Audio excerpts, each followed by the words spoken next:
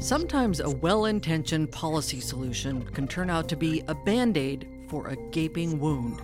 This narrative that minerals are the source of the conflict, few people that observe this conflict think that's the case. Welcome to The Pie. I'm your host, Tess Vigland. Economists are always talking about the pie, how it grows and shrinks, how it's sliced, who gets the biggest share. In this show, we're talking about the most pressing matters of the day seen through the lens of economics. The Pie is a production of the University of Chicago's Becker-Friedman Institute. And in this episode, we're looking at conflict mining and the results of an effort to stop it in the Democratic Republic of Congo. A little over a decade ago, there was a movement to certify small artisanal mines as conflict-free, that sales of materials from those mines, including gold, were not being used to fund armed groups and human rights abuses throughout the country. In the U.S., new regulations required companies utilizing materials from the DRC to disclose and report their use of certified conflict-free suppliers. The results, as our guests will share, have been mixed at best. My name is Hans Christensen. I'm the Education Family Professor of Accounting and David G. Booth Faculty Fellow at the University of Chicago Booth School of Business. And my favorite pie is apple pie. Hi, I'm Samuel Chang. I'm a second-year PhD student in the accounting group at the University of Chicago Booth School of Business. And my favorite pie is mixed berry pie. Hans and Samuel, let's start with the basic definition here, although I think most people are familiar at this point, especially with conflict diamonds. But what do we mean when we talk about things like conflict minerals, conflict mining? Hans, can you give us a bit of a background there? Yes. So basically, the way that it's defined legally is actually geographically. So it's defined as being minerals, four different minerals, so 3Tg, tantalum, tungsten, tin, and gold. And it has to be from the countries of the DRC, Democratic Republic of the Congo, or one of the 9 neighboring countries. Of course, if you think about it a little bit more broadly, conflict minerals would be minerals where some armed group, non-state faction, is receiving financial benefits from them, right? That could be because they control it, or more often because they tax it in some way, right? And therefore, it helps finance their activities, war activities, or the conflicts in the areas where they are. And this kind of became a term that people were familiar with because of diamonds, right? What prompted that? So with diamonds, there was even a Hollywood movie and different things. Like this is back in 2000, there was something called the Kimberley process, which is today governed the trade in diamonds and sort of a certification system. And that became sort of the idea that a number of NGOs, one of them, very prominent one, was the Enough Project, right? They sort of saw that this Kimberley process was, you could get it through politically, and it seemed to potentially have some effect. So then that's what inspired them to sort of push for that, to try and address the conflict in the Democratic Republic of the Congo, right? It's a very long-standing conflict, and where at least one narrative suggests that minerals mined in that area, there's a lot of minerals, contribute to the conflict. So as part of an effort to stem this problem, Congress passed some mandates about disclosure of these mining areas as part of the Dodd-Frank Act back in 2010. Now, this is the act that was originated because of the 2008 financial crisis, but it included language about conflict minerals. What did that act require? There's actually a little bit of interesting background to that as well, because the first suggestions like that came from the Enough Project and the political backers in Congress were quite different. This was in 2008. There was an act, and then again in 2009 proposed, which had nothing to do with disclosure, but had to do with sort of customs rule, right, where you couldn't import it. And the first one had penalties in it. The second one, less so penalties, but both of them failed politically. And then what happened was that a couple of years later, you had the Dodd-Frank Act, right? And sort of if you want something done in Congress, I suppose, and that's a little bit difficult to get through politically, you sort of want to put it on something. added to something that's moving. And the Dodd-Frank Act was moving, right? So it was actually very late. The first time we see it in the draft of the Dodd-Frank Act was in March 2010, that this was added together with on mining safety in the U.S., also disclosure rule, and something on payments to government, sort of to curb corruption. That was the idea there. So that was sort of added. So it piggybacked on legislation that was already in the Exactly, and it was then passed in June that year, I think it was enacted. So it was very, very late in the process, and it was sort of just added to get it through politically. So out of that legislation then came a certification process, a framework for determining what is considered conflict-free minerals. Samuel, you want to describe that for us? Yeah, so the certification process we focus on centers around small mines. These are artisanal small-scale mines that aren't directly owned by multinational corporations, but they are owned and operated by local people, typically a group of between 50 and 100 people that need sustenance in the area. And they'll come together and they will sort of get a piece of land and they'll begin to mine it. But the problem here is, of course, these smelters that they eventually sell the minerals to, these smelters aggregate the minerals and sell them to multinational corporations. But the corporations are now required to disclose where these minerals came from. And the smelters, after you smelt the minerals, of course, they become like gold bars, say there's no way to track the source anymore. So these smelters now have pressure on them to sort of trace the minerals that they're getting backward in the supply chain. And so when those minerals get traced back, this is where our certification scheme that we're exploring comes into play, because this certification scheme goes back to these artisanal mines and sort of allows these smelters to see whether the artisanal mines have conflict in the area and whether they're supporting armed groups in the area. So how does that certification work? I mean, is there an organization that says you're certified, and how do they go about that process? So in the early years of the certification, there was a German corporation or non-governmental organization called BGR that would go in, that was contracted by the government of the Congo to go in and do these certifications. We are told that later on it was taken over by an American non-governmental organization. And these certifications themselves, what they do is these organizations send people to the DRC, and they go to the mine physically, and they check sort of the mine and the area immediately surrounding the mine, and they collect several variables. The one we're interested in is whether there is an armed group in the area, for example. And they also look at other characteristics such as forced labor and potentially child abuse at the mine. But the one we are looking at is whether there is an armed group sort of controlling the mine at the mine, and there's definitions in a manual for how they are to take a log of that. Okay. So this research takes a look at the impact of that certification and whether it's made any real difference. And you also looked at whether the certification process merely moved the conflict elsewhere. But let's start with how you went about measuring whether the certification did anything to thwart kind of that local militia activity. Hans, what was your data set? So the data set we're using is basically a data set that reports like the number of conflicts, and that is then divided into battles or violence against civilians and different sort of types, right? So that data set is based on newspaper, like articles in the media and some NGO reporting and similar public sources in general. And then on the other side of our estimation here, like we look at the first certification that happens, right? Because we want to see what is the effect on conflict in an area. We have it located geographically, sort of very geolocated at a very sort of fine level. And then we can see what happens right around the mine, right? And then around these certifications, first time you certify it.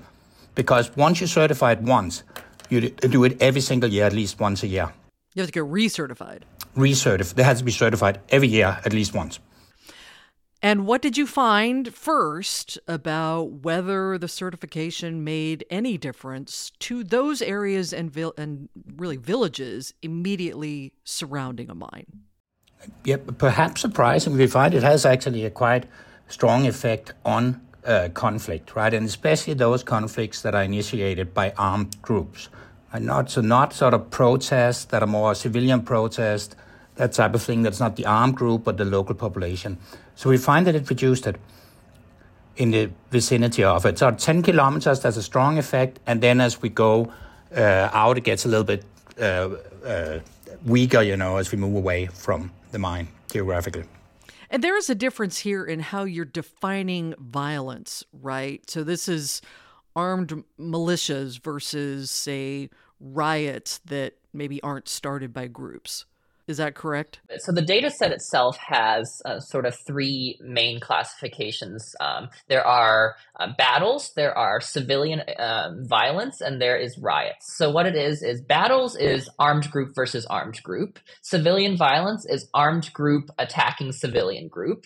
And then riots is potentially just a civilian form of violent riots or even nonviolent riots, right? So that's how we're able to differentiate between the activities that have armed group involvement versus those that don't.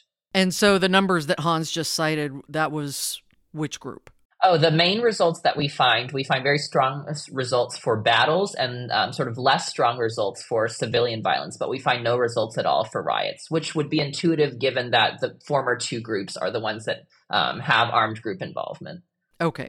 And Samuel, there is also a different result based on the material being mined, right? Gold versus, say, tin and tungsten. Why? Right. So for the minerals being mined, we know that there have been prior initiatives, such as ITSCI, that have targeted the 3T, for example, like the 3T being tin, tantalum, and tungsten, right? But this is really the first initiative that we know of that targets gold along with the other 3T. So basically, we expected also to observe a higher effect for gold simply because there hasn't been anything done in the past. And this is sort of like one of the first schemes that has targeted gold mines. In addition to that, also we would anticipate to observe more of an effect for gold because gold is easier to smuggle, right? And if since gold is easier to smuggle, it is smaller, it's easily concealed.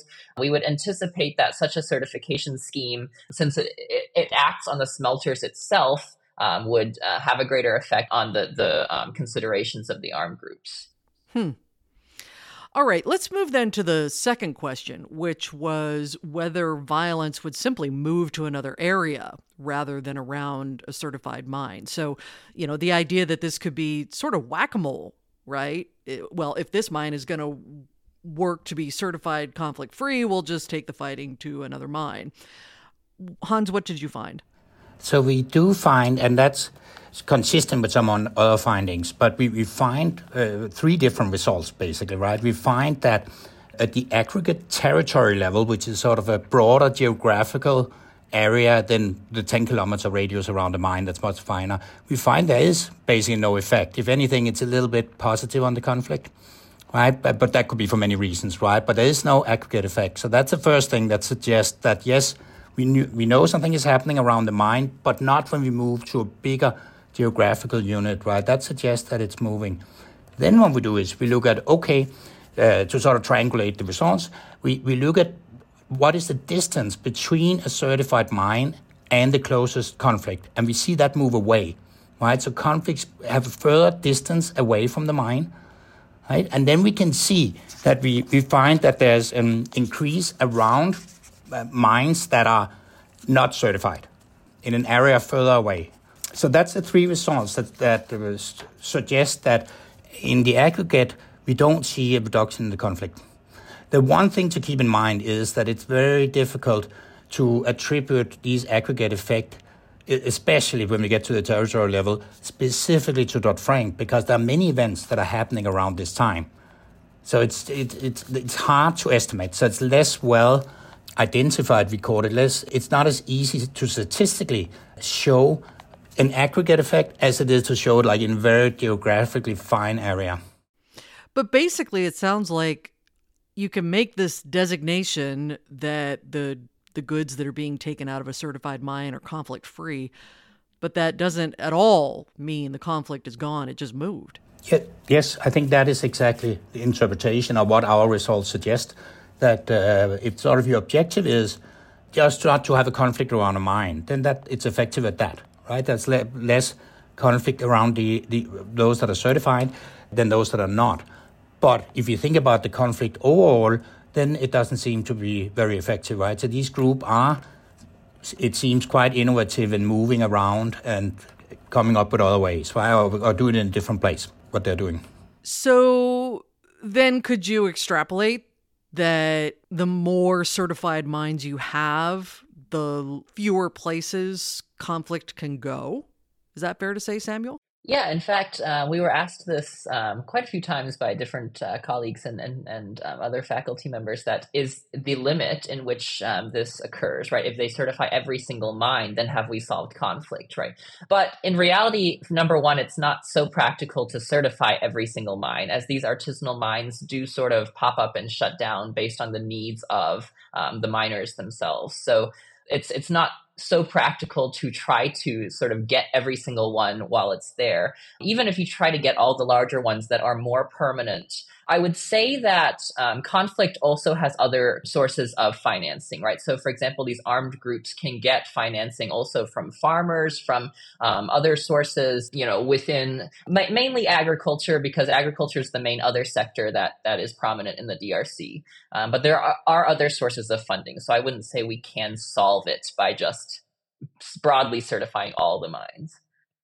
So then, Hans, what's the lesson here? It certainly seems like there is a law of unintended consequences here.